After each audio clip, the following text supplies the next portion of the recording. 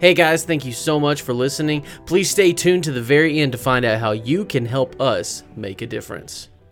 So we're reading in Matthew chapter 10, verse 19. When they deliver you over, do not be anxious how you are to speak or what you are to say, for what you are to say will be given to you in that hour. For it is not you who speak, but the Spirit of your Father speaking through you. Brother will deliver brother over to death, and father his child, and children will rise against their parents and have them put to death. And you will be hated by all for my name's sake, but the one who endures to the end will be saved. Why? Because that's the real guy. That's the one who really believed. Listen, if your faith false, then it may not have been real from the beginning. You see, that's what Jesus is saying. We must believe it. Listen, what makes me keep going is I know I'm forgiven. You see, I know that all that I am comes from Him. Why would I ever abandon Him? Can't abandon Him. He's never going to abandon me. You see, the deepest loyalty. But the one who endures to the end will be saved. When they persecute you in one town, flee to the next. For truly I say to you, you will not have gone through all the towns of Israel before the Son of Man comes. A disciple is not above his teacher, nor a servant above his master. It is enough for the disciple to be like his teacher, and the servant like his master. If they have called the master of the house Beelzebub, how much more will they malign those of his household? So have no fear of them, for nothing is covered that will not be revealed, or hidden that will not be known. But what I tell you in the dark, say in the light, what you hear whispered, proclaim on the housetops. And do not fear those who kill the body, but cannot kill the soul. Rather fear him who can destroy both soul and body in hell. Are not 2 sparrows sold for a penny, and not one of them will fall on the ground apart from your Father? But even the hairs of your head are all numbered. Fear not, therefore, you are of more value than many sparrows. So everyone who acknowledges me before men, I will also acknowledge before my Father who is in heaven. But whoever denies me before men, I will also deny before my Father who is in heaven. Do not think that I have come to bring peace to the earth. Now I'm trying to explain this in truth here. Balance. Okay? He's not saying that he got in your heart and now you're going to go around and shoot everybody. That's what he's talking about. He's saying when you step foot on this earth, the earth is going to tremble and they are going to hate you for it. You see? They're going to hate you for it because of what you're going to be capable of. Amen. It's like the X-Men. Everybody's fearful of what the X-Men can do. The mutants have their powers. So they start coming against them. They start persecuting the mutants. Same thing with the kingdom of God. We are not of this world. When you step foot in the room, they're going to be threatened by you. You see what I'm saying?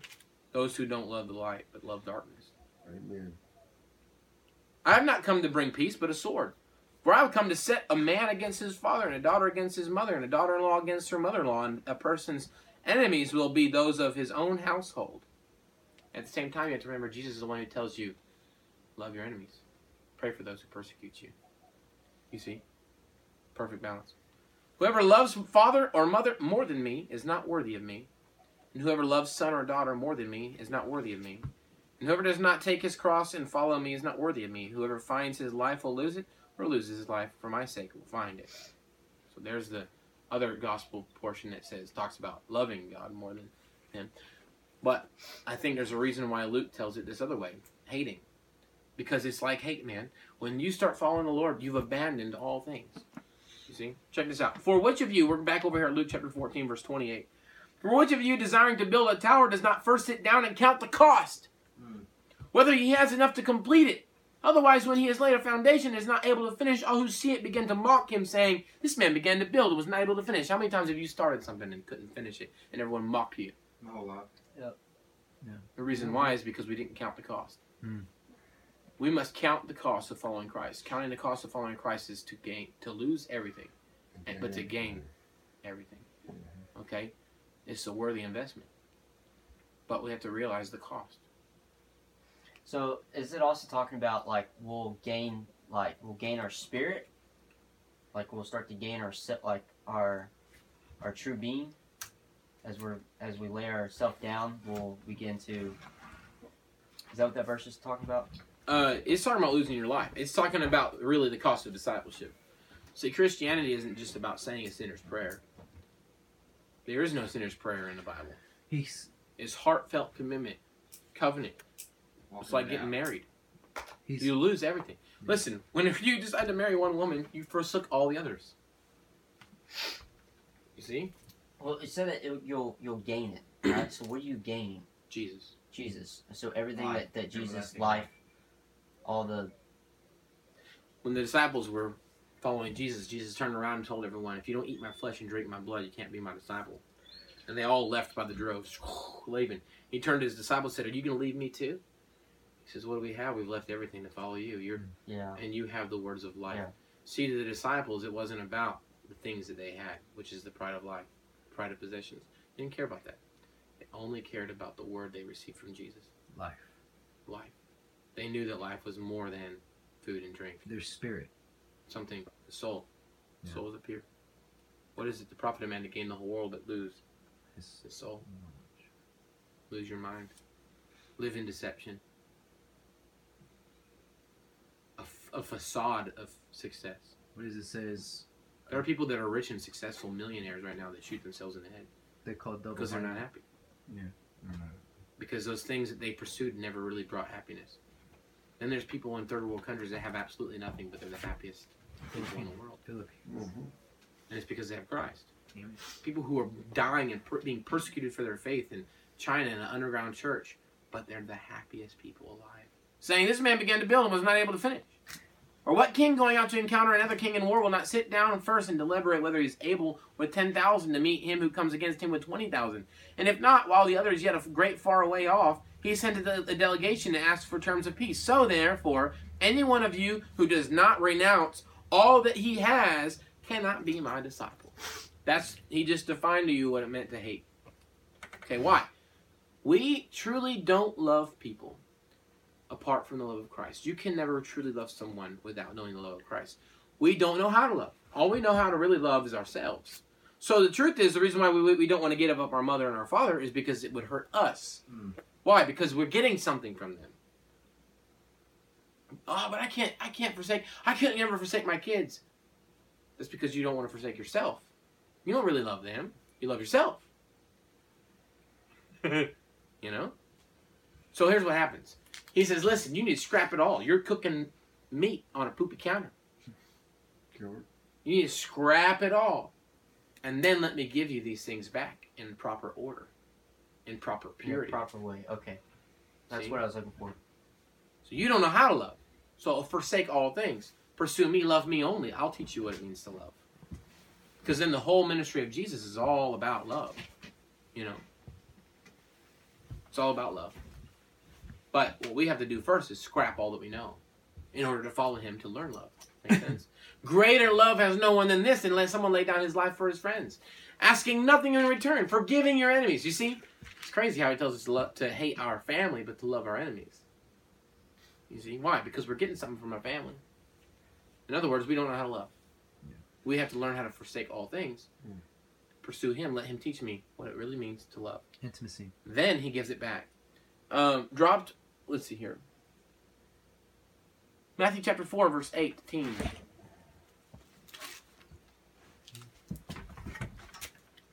So we were just in Luke chapter 14, verse 25. And we were in Matthew chapter 10, verse 16 through 39. And Matthew 4, verse 18 through 22. So those are the passages we were just looking at. Now we're going to go over here to... we're going to be in Matthew chapter 4, verse 18. Okay? Matthew chapter 4, verse 18? Uh-huh. Through 22? Yeah. Okay. So he says right here, while walking by the Sea of Galilee, he saw two brothers, Simon, who is called Peter, and Andrew, his brother, casting a net into the sea, for they were fishermen. And he said to them, follow me, and I will make you fishers of men. Mm-hmm. Immediately they left their nets and followed him. And going on from there, he saw two other brothers, James the son of Zebedee and John his brother, in the boat with Zebedee their father, mending their nets. And he called them. Immediately they left the boat and their father followed him. I want to point out the word immediately. When Jesus calls a man, no questions asked. Full abandon. They left their father, which means they left their family business. You are fishermen now, but I shall give you a new identity. I I wanted to point out one other thing too, because it talked about Simon and Peter and Andrew.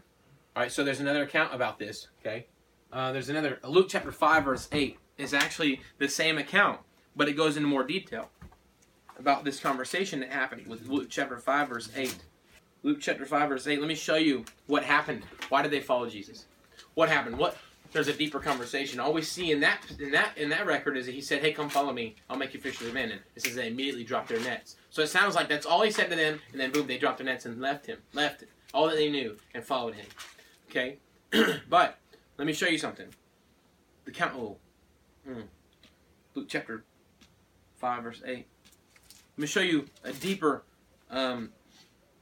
Jesus calls the first disciples, Luke chapter 5. On one occasion, while the crowd was pressing in on him to hear the word, he was standing by the lake of Gennesaret, and he saw 2 boats by the lake, but the fishermen had gone out of them and were washing in their nets. Getting into one of the boats, which was Simon's, he asked him to put out a little from the land. And he sat down and taught the people from the boat. And when he had finished speaking, he said to Simon, "Put out into the deep and let down your nets for a catch." And Simon answered, "Master, we toiled all night and took nothing. But at your word, I will let down the nets." And when they had done this, they enclosed a large number of fish, and their nets were breaking. They signaled to their partners in the other boat to come and help them, and they came and filled both the boats so that they began to sink. And when Simon Peter saw it, he fell down at Jesus' knees, saying, "Depart from me, for I am a sinful man." Did Jesus point out his sin? No. No. When he saw the light, he recognized all the darkness in his life. Jesus showed up, and he said, "I am a sinful man." What does Jesus say? "You're right." No, he didn't say that. What did he say? "For he and all who were with him were astonished at the catch of fish that they had taken. And so also were James and John, the sons of Zebedee." So, apparently these guys were there with him. Mm-hmm. Now we know why they're mending the nets. Because they were busting underneath the fish. Yeah. Because they're what? They were busting underneath the fish. There was so much fish in the net. Remember it said the nets broke? Oh, okay. Oh, okay, gotcha. Isn't that cool? And so also were James and John, sons of Zebedee, who were partners with Simon. And Jesus said to Simon, "Do not be afraid." Let me show you something. When you humble yourself to God, his first response is, "Don't be afraid." Don't be afraid. Amen. In the Old Testament, in Exodus, Moses brought the people to the mountain, and it says they trembled in fear. He said, "Fear not, for the Lord has tested you to see if you would fear him."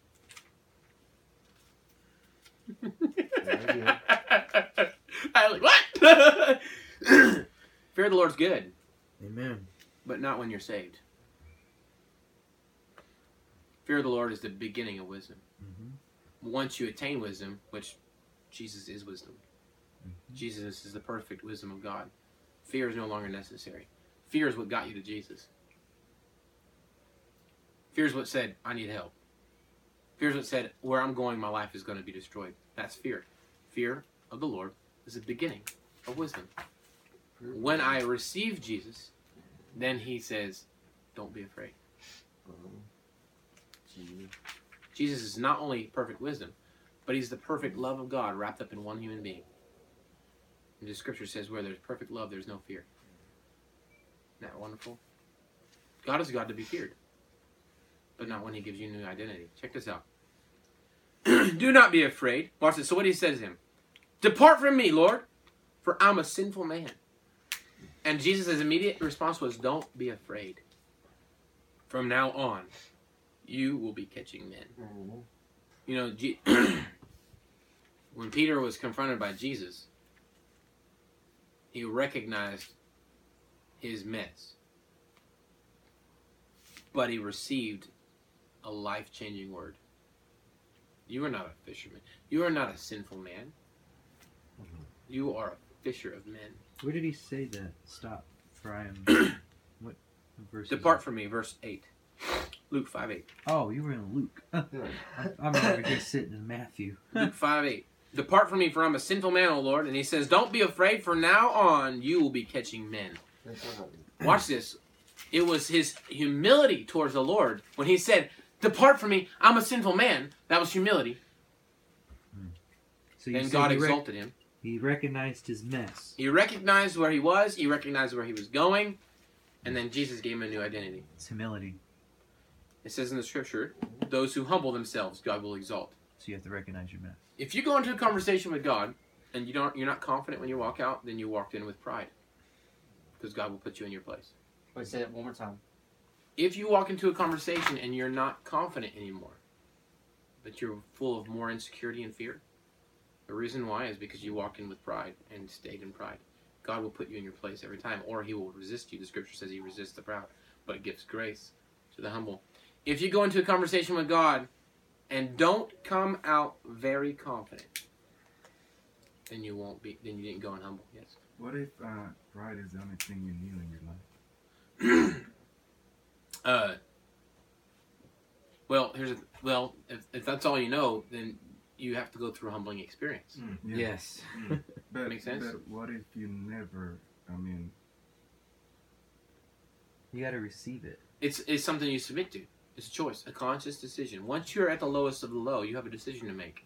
Am I going to stay in this low, or I'm going to humble myself and learn and receive so what from if God? you do have the heart to humble yourself, but it's just like, Then you're humble. Check this out. it's just like life never gave you an opportunity. Humility is not the absence of pride. Humility, because we all struggle with pride. Humility is the ability to constantly cast your pride aside and say, I'm not going to be prideful about this. Or You're still going to struggle with pride. All day, every day. I heard it said that humility is relinquishing your strength. And embracing his strength. See, humility, watch this. Humility is submission. It's not giving up. Giving up is only half of it. If you give up and don't submit, there's a difference. Listen, Giving up is cowardice. giving up, well, Depends on what you're giving up. if you give up and don't submit. That's what I'm getting at. Now, if you got to give up. Listen, you got to give up. You have to say, I can't do this. When you're in the wrestling match with God and your head comes out of socket, better give up. Yeah. But then you submit to what he says after. See, God is not just a punishing God where he wants to hurt you and leave you broken. He wants to restore you. But sometimes when people don't realize that they're already destined for brokenness, he can't help you until you realize your brokenness. When you realize your brokenness, then he can say, okay, now, let me help you. That's you finally got all the... That's what I was trying to say, destined for brokenness. Yes. You're destined for that. When you harden your heart or whatever, you always go into brokenness.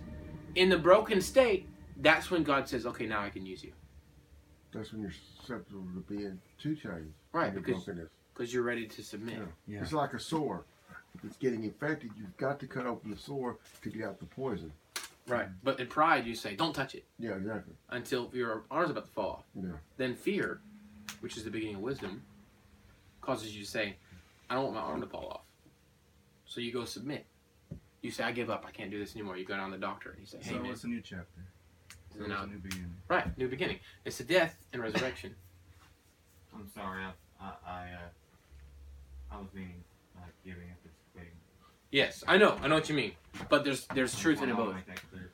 Yeah, no, you're right. If you give up, listen, if you give up and just give up, but you miss the point of giving up, the point of giving up is to submit to someone who loves you.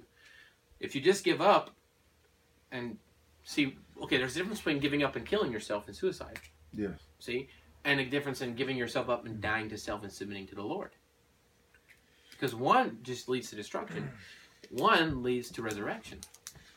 You see? Or giving up in a relationship. Right. There's a difference between See, there's some people that get in arguments with their spouses and then they finally just give up, throw up their hands, and stop working on the relationship Nothing got anymore. resolved. Nothing got resolved. But a submissive person will say, all right, honey, listen, we're going to submit one to another. We're going to work this And out. we're going to work it out. And look, this time I'm going to submit to you. That's not giving up. That's true love. That's peacemaking. It's peacemaking. All right, cool. So, watch this. Do not be afraid. From now on, you will be catching men. And when he had brought their boats to the land, they left everything and followed him. Isn't that crazy? They had that huge, giant catch of fish. And they Huge. You're talking probably months and months, maybe a year's worth of catch. In labor. And they just dropped it all. Mm-hmm. Now that's different. Some people just follow Jesus for the catch. What they can get out of it. What they can get out of it. But those who seek to lose their life will gain it. Powerful stuff. Powerful stuff. Why? Good stuff. He ain't called you to be no fisherman no more. He called you to be a fisher of men. Uh-huh. You have to embrace your new identity. So a lot of times we have gifts and talents and things like that. We try to do it our way. God says, that's not what I asked you to do. Amen. You know? Listen, I have I had a knack for salesmanship. For talking to people, being a salesman. That's not what God called me to do. He wanted me to be a persuader of men Fisher of for the men. gospel. A fisher of Not men. for, you see what I'm saying? To be someone who speaks into look into someone's heart and be able to see what they need and give them a solution for their need. That's what a salesman is. Salesman, a true good salesman, isn't someone who's trying to make money. A good salesman is someone who looks at what you need. Yeah, and like gives if you you go to let's say AT&T and somebody comes and you're like, hey, I'm just trying to sell you this iPhone just because it's new and this and that. Right. But if you look at this iPhone and you see this Android and you see that the Android has much more, you know. And that's then the way you just- want. Yeah, that's what you're gonna offer because you Yeah. know that that's It's your the- job right. as a salesman to figure out what that guy wants and figure it out that quick. Find the man. Right. What do you need? And What's going to make satisfy your life better? So a salesman, that's what he does. But me, the Lord has told me I've not made you to be a salesman. I made you to be a solutions provider for the kingdom. You're going to go and look in the hearts of men and say, "What do you need? Let me give it to you. Here's my inventory. What do you need?" You know. It's a very good inventory. Good stuff. All right. So You talk Yes, to sir. me, Gilbert. I'll say something. It's really good, but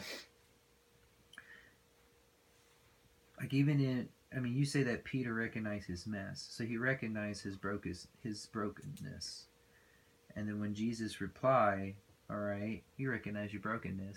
Now, let's go set captives free." So I think if you can't get past your mess, you can't get past your brokenness, it's pride. then you won't recognize your value. You won't recognize how much. Well, it may be prideful, but you can go to the other side and live in defeat all your life, but you won't recognize how much valuable you are to the kingdom of God and what Yeah. God has called you to do. Or- Being broken isn't supposed to. You're not supposed to stay there. No, you're not supposed to stay No, there. being broken. Listen, being broken is like breaking the soil. We're not breaking the soil. Yeah. You're out doing gardening. You got to break the soil. Amen on that. If you don't break the soil, you can't put seed in it. Mm. Breaking the soil doesn't mean it's destined to be barren for the rest of its life and be broken. No, the point of being broken was so I can put seed in it, and so it could grow up and have fruit. in the ground. Yeah, it softens the ground, gets it prepared for growth. Yes, sir. Or if you don't, like I said, acknowledge your brokenness, you can use your talents in the wrong type of manner also, right? That's right. You'll continue to grow weeds instead of fruit. That's a bad time. That's a bad thing. Yeah, and you always have to constantly garden your garden too. Yeah. Make sure that those weeds don't hop over and get in there. You know? Miracle Grow. Let me read these last two scriptures, and then we'll be done. Greatest commandment. Look over here, Matthew chapter 22. Actually, we're not even going to do that. Y'all know the greatest commandment says this: to love the Lord your God with all your heart, all your soul, right? Everything you've got. And the second commandment is like it: love your neighbor as yourself. Mm-hmm. Okay. So the way that you want God to love you is the way you should love others. Well, it's a hard time sometimes. The way you want God to love you is the way you should love others. If you want God to forgive you, you should forgive others. You know, if you want. It's the hardest one for me right there. Make sense? I'm just being real. It's the hardest one for a lot of us. But for me, Yeah. that's real hard. Exodus chapter 3 and 4. That's the last passage. We're going to read it. We're talking about Moses and how Moses was a shepherd. Moses was a shepherd. And it's all he knew. It was his lifestyle. For 40 years, he was a Actually, shepherd. what? It was his lifestyle. It was his livelihood. It was his definition. His identity was wrapped up in what he did. 3? Okay. Exodus chapter 3, verse 4. 3 and 4.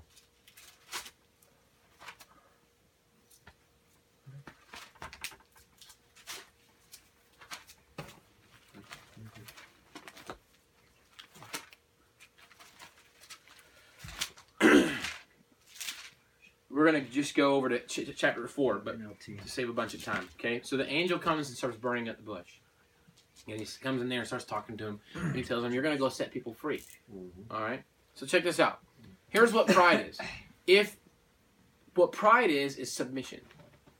It's pride. I mean, pride is not submitting. Pride is thinking that you know better than God. Mm-hmm.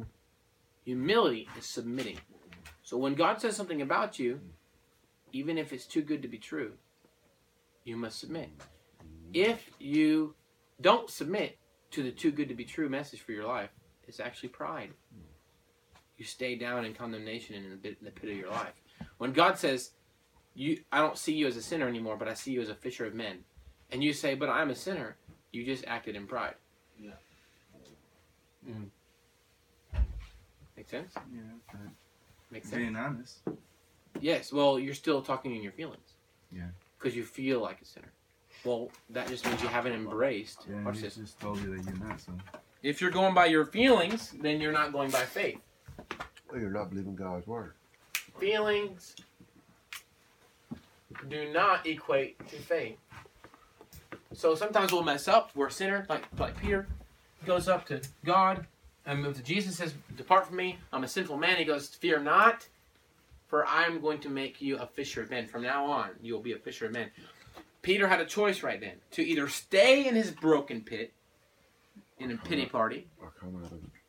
or decide, I'm going to embrace the new identity God has for me. I'm not that person anymore. I am a fisher of men. I'm not a fisherman. I'm a fisher of men. I'm not a sinful man. I'm a fisher of men. Mm. I'm not someone whose world's been flipped upside down. I'm going to go flip the world upside down. Amen. That's a good word. Golly, come on, Jesus. Feelings are not equivalent to faith. So if I feel like a sinner still, it just means I haven't embraced what God has said about me. Make sense? Now, like I said, it's important to go to the broken state, or you can't receive the word that God has for you. If you don't break the soil, you can't put the seed in. But if the seed just spits out, if the ground says, no, I'm a broken soil, and spits out the seed, you see? So we can't do that. We can't be spitting out the seed. We got to receive. Break down. Yeah. Make sense? All right, now. So Moses is talking to God. Burning bush. He goes, Moses says, but behold, they will not believe me or listen to my voice. For they will say, the Lord has not appeared to you. And the Lord said to him, what is that in your hand? All right, so Moses, it says that Moses was the meekest man to walk on the face of the planet. But I believe in this moment right here, his pride was being challenged. Because God had just said to him, I'm going to use you to go set my people free. And he is fighting with this. I can't do it. I stutter. What if they don't believe me? He's not embracing his calling. In this conversation, he is resisting God. So is that pride or is that fear? Or Both. is that both? Pride is fear. Okay. Pride I and got you. fear. I got- Pride and fear are the same. Yeah. But it is pride. What is pride is when you think you know better than God. God just said you're going to go set my people free, and you don't believe him. But they're not going to believe me. I mean, it's like I can just hear God saying, Moses, what part of I'm going to use you to go set my people free don't you understand? Does it matter if they believe you? It doesn't matter. I told you I'm going to have you go set my people free. Embrace what I told you. Quit fighting me. So there's a reason. Here's what happens. Sometimes the reason why we can't embrace what God has for us sometimes is because we're still holding on to something else. If your hands are full, you can't take in your hands what God has for you. Amen. You're gonna have to drop what you have and let God put back in your hand what He wants you to have in your hand. Let some things go. You're gonna have to let some things go.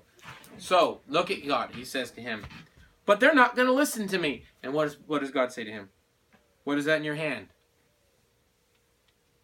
Moses, what is it in your life that you're not letting go of? You don't believe me.